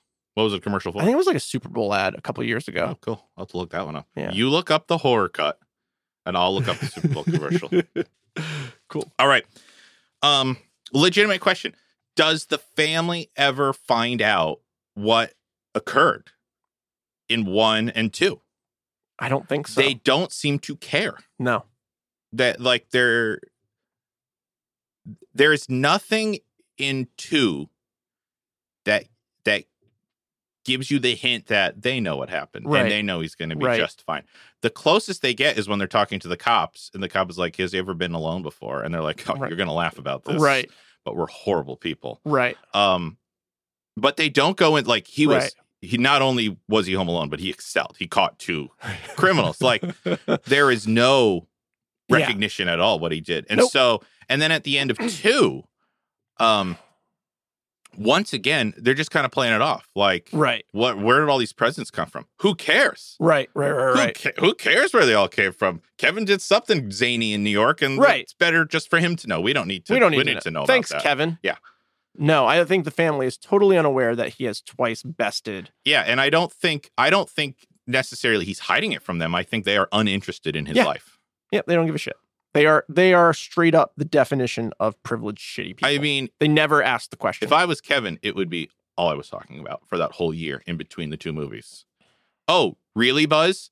Oh, really? Right. You know, you're his girlfriend. You're going out on a date with your girlfriend. I put 2 men in jail. Yeah. Do you want to be the third? Because I'll set you up. I killed 2 men. Do you Do know- you want to be the third? Do you know the story behind the photo of Buzz's girlfriend? No. Do Oh. you? I do.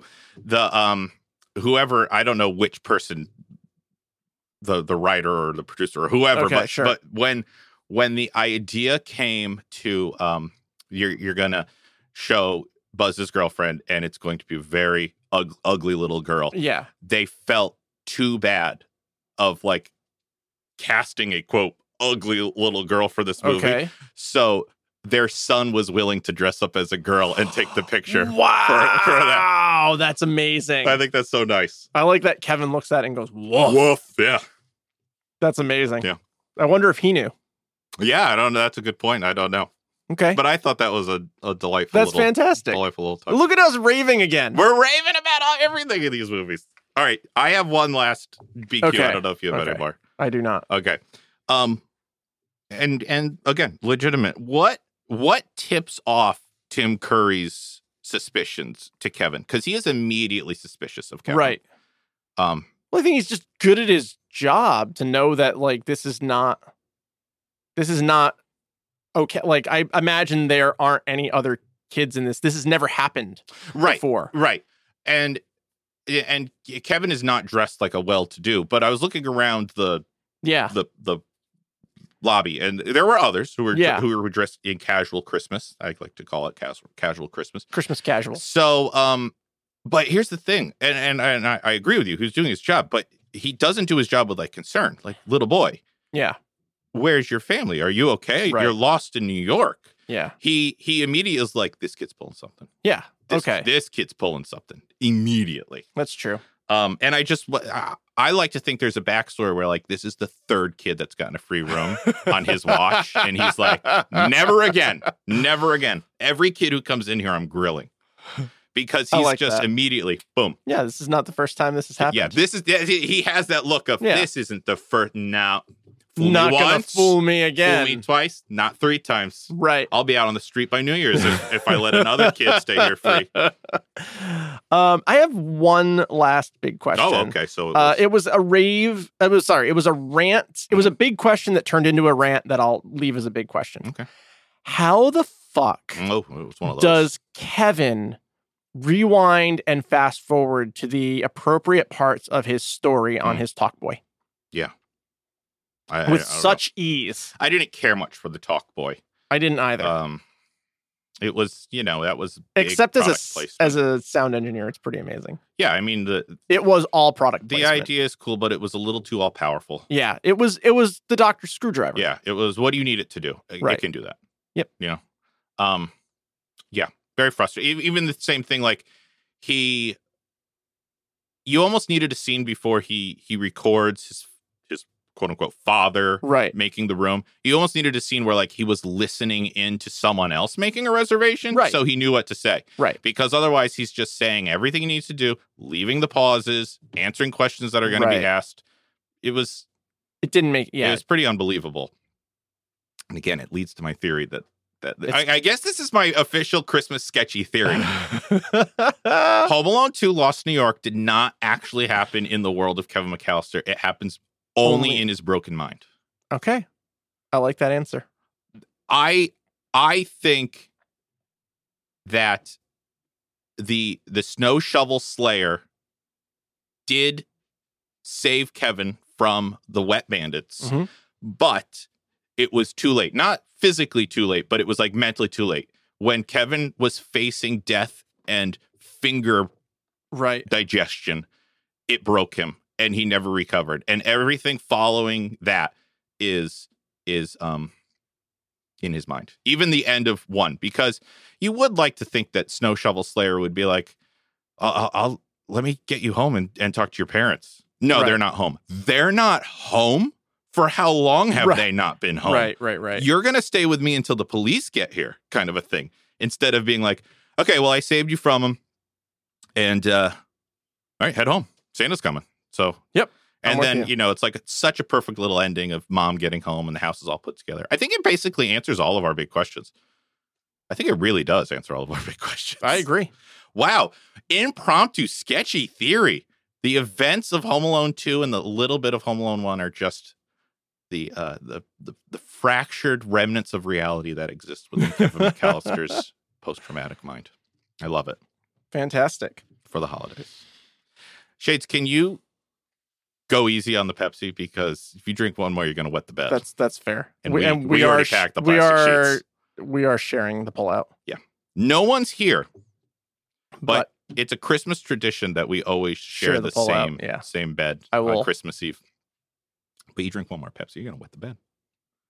That was Kevin. That was Macaulay Culkin's 2-liter. I've just been downing them this whole episode. I know. I've been watching and thinking about those plastic sheets that we packed away. That was Macaulay Culkin's like real life brother, right? Who was playing Fuller. Yes. Yeah. Yep. It was a familial resemblance. It was like, I buy these two are siblings. With the rest of his siblings, I'm like, I'm not seeing the familial resemblance, but okay. I guess the one boy actually. All right, both boys have red hair, just like mom. But no, Kevin seems those are. Do you think Kevin is illegitimate? It's possible. No, the kids with red hair are all Uncle Frank's kids. No, Buzz has red hair. Buzz has red hair, but then the other the McAllister kids that are it's Buzz. Yeah, and he's got 2 sisters and 1 other brother. 2 sisters. No, the kid Fuller is Uncle Frank's kid. Yeah, Fuller is Uncle Frank's kid. The kids with glasses are Uncle Frank's kids. Because there's a and then Heather is the daughter of Peter's brother who's in France. Is in France. Yeah, and she has a brother too. So the two of the who is played by Pete. But I thought that was Kevin's brother. Okay. So it's Buzz, Pete. But then Pete isn't in the second one, right? Some of the kids are missing in the second one. I thought the kids who were missing from the second one were the kids who went to France.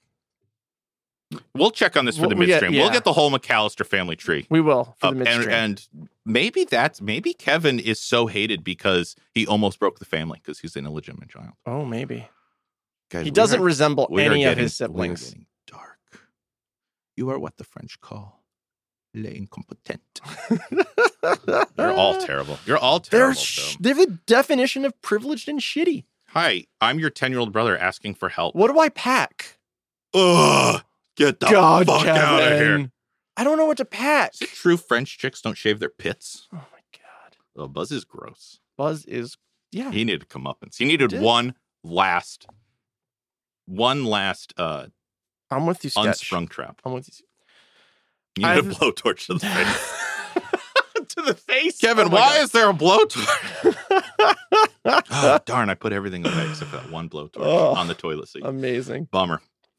I think that brings us to Shades and Sketch recommendations. Holiday edition. Mine's not really holiday. Mine's not either. But it is the holidays. It is. Do you want to go first?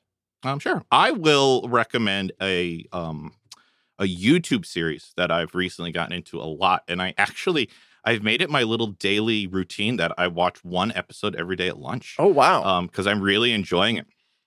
It's called Tasting History with Max Miller.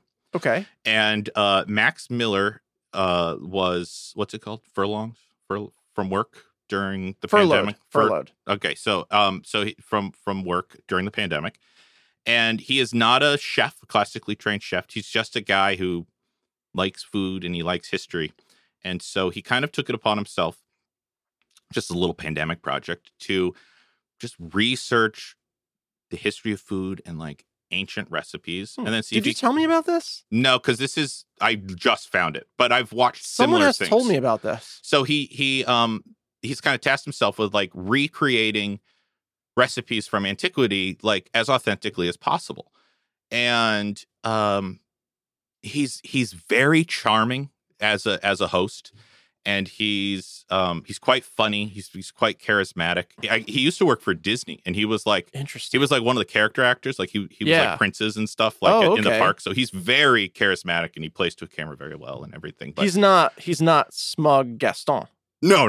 Okay. No. And anyway, so you can tell that he's just kind of like a bit of a history geek. Like this stuff really like gets him, and then he makes things the best as he can, but he's not a cook by any means, but he does it, and he's just like uncovered all of this history. Every episode he introduces a food or a recipe, and then while it's cooking, he goes over the history of that thing, and then he tries it, and it's like, cool. How does this taste? And a lot of times it surprises them that like some of these things are rather complex and rather delicious, and why don't we make this anymore? And we're lazy. Ingredients that are so obscure that they're almost extinct, that we don't use anymore, that thanks to the glory of the internet, you can fly in these spices or these things. And so he started right at the beginning of the pandemic, and I've just been watching the back catalog, like making my way through it, and I've just got to the point where he actually it took on such a following that he actually quit his job. They were willing to bring him back because the pandemic was, and he was like, I really had to soul search about this, and I loved working for Disney, but I think I'm loving this even more. That's amazing. And you all seem to really like it, and I'd like to keep doing it. So I told him I won't be returning, and that's amazing. I'm doing this now. And it's a channel I watch. It's feel good. It's fun. You could tell he has a real interest and a real passion in this. You learn a little history. You learn a little food. I'm a sucker for food history. You are a sucker for food history. And so I'm excited to see where he goes. And what I really like, what I really appreciate is that he started with what he could find, which was like old Middle Ages recipes, some things from like ancient Rome, ancient Greece, things like that. But now that he's like got such a following, and he's got all of these like people who contact him, they're helping him like, source materials. My family, we're Chinese, and we've been making this for generations, and so now he's like broadening, and it's just global cuisine, these things that and the thing that blows me away is his pronunciation, because I am horrible at pronunciation. I have a hard enough time with English, and if I try to do anything in any other language, I butcher it. And you can tell that he practices these terms and these languages so well that when he speaks, it's just like normal English, very good Chinese. English, like just of the name of the dish. Like he's not, or the emperor that made it famous, or whatever. Hey, he's gone to South America, China, the Middle East, like just all over the place. The one that was tough for me, he didn't care for it much either, was Spartan blood soup. That he made that as authentically as possible, and he said it was pretty flavorless actually, but it's a black food, and there's not a lot of black foods that are appetizing. So I don't know what that means. Like it's literally black. The color of it, is just black soup. Is it just like drained blood? Blood is a major ingredient in it. Oh dear. It's basically a pork stew with little pieces of pork and sauteed onions and some spices. I'm out. But I'm not feeling great. But a lot of blood. But anyway, a lot of like gingerbread and cakes and sauces and drinks. And you lost me at blood stew. And a lot of times he's like, make this. This was so easy. Yeah. I don't know why we're not eating this. Make this. You have no excuse. So Tasting History with Max Miller, if you're at all interested in food history or you just like watching someone charming and charismatic talk to you for 20 minutes and you just need a little break from your day, I think it's a great YouTube channel, Tasting History with Max Miller. Fantastic. Sketch, I am going to recommend the 1941 John Huston movie, Maltese Falcon. Oh, yeah. I love film. Mm-hmm. I'm a big movie hound, and I love film noir. And I think this is the definition of classic film noir. And interestingly enough, not the original Maltese Falcon. There was an earlier version of the Maltese Falcon. So this was already in 1941. They were already doing remakes. So if you think Hollywood's not doing anything original, I mean, they haven't for a while. They haven't for a long time. But I think it is the quintessential film noir. And I really think there are a lot of nice homages in Home Alone to Maltese Falcon, particularly the framing of Harry and Marv whenever they enter a space is very Maltese Falcon to me. And there's just a feel to film noir that when you're watching it and then what you're left with afterwards. And I mean, it's the cast is just ridiculous. Humphrey Bogart, Mary Astor, Gladys George, Peter Lorre, just classic Hollywood actors. I really hope film noir is a version of film that comes back, and we've kind of embarked on neo-noir. Something like a Fifth Element is kind of like a neo film noir, but I think it's an underappreciated style of filmmaking that is perfect for the 21st century, but just as a device to tell new stories, because the whole point of film noir is it's like a gritty, hopeless world. Sure.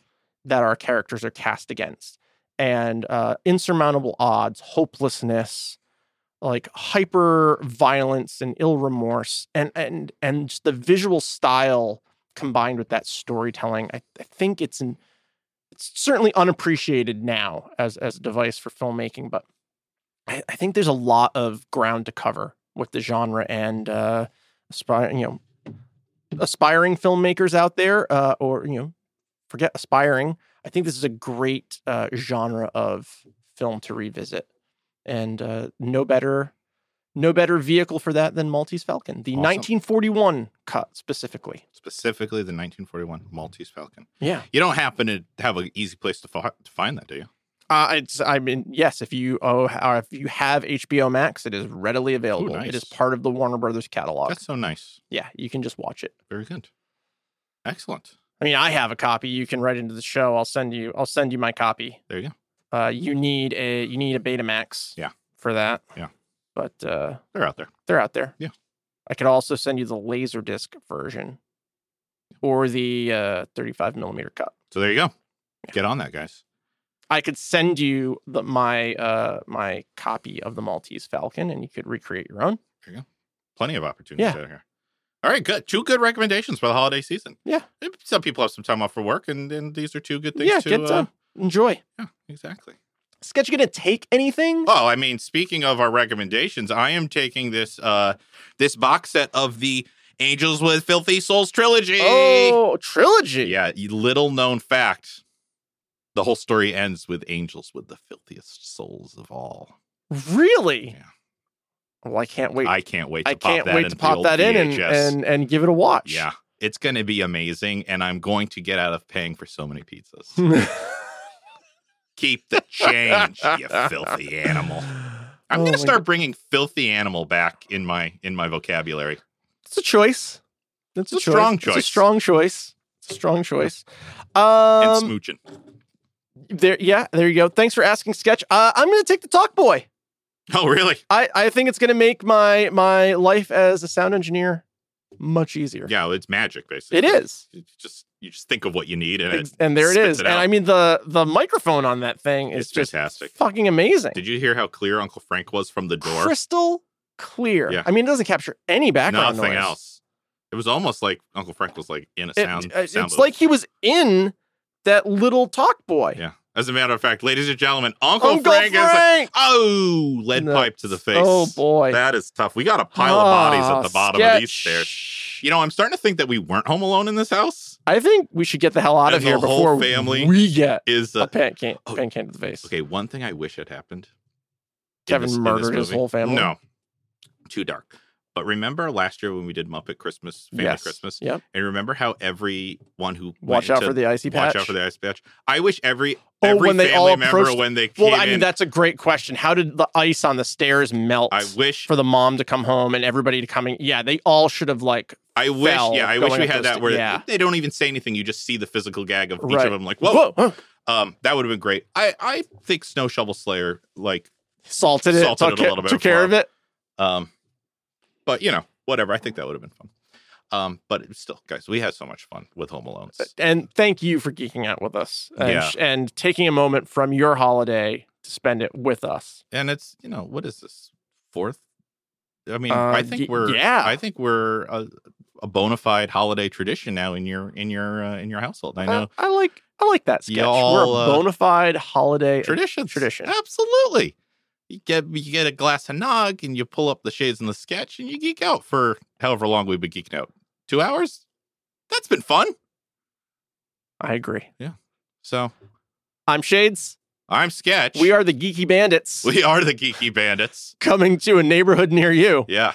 Yeah. And well, now it's ominous to say it, but crowbar's up. We'll see you next time. Bangarang. If you'd like to take a more active role in supporting Geeking Out, visit us at our website, shows.acast.com/geekingout. You can email the show at gowithshadesandsketch@gmail.com or contact us through Facebook or Twitter. Geeking Out is a production of Tree Cave Creative, LLC. All rights reserved, 2021.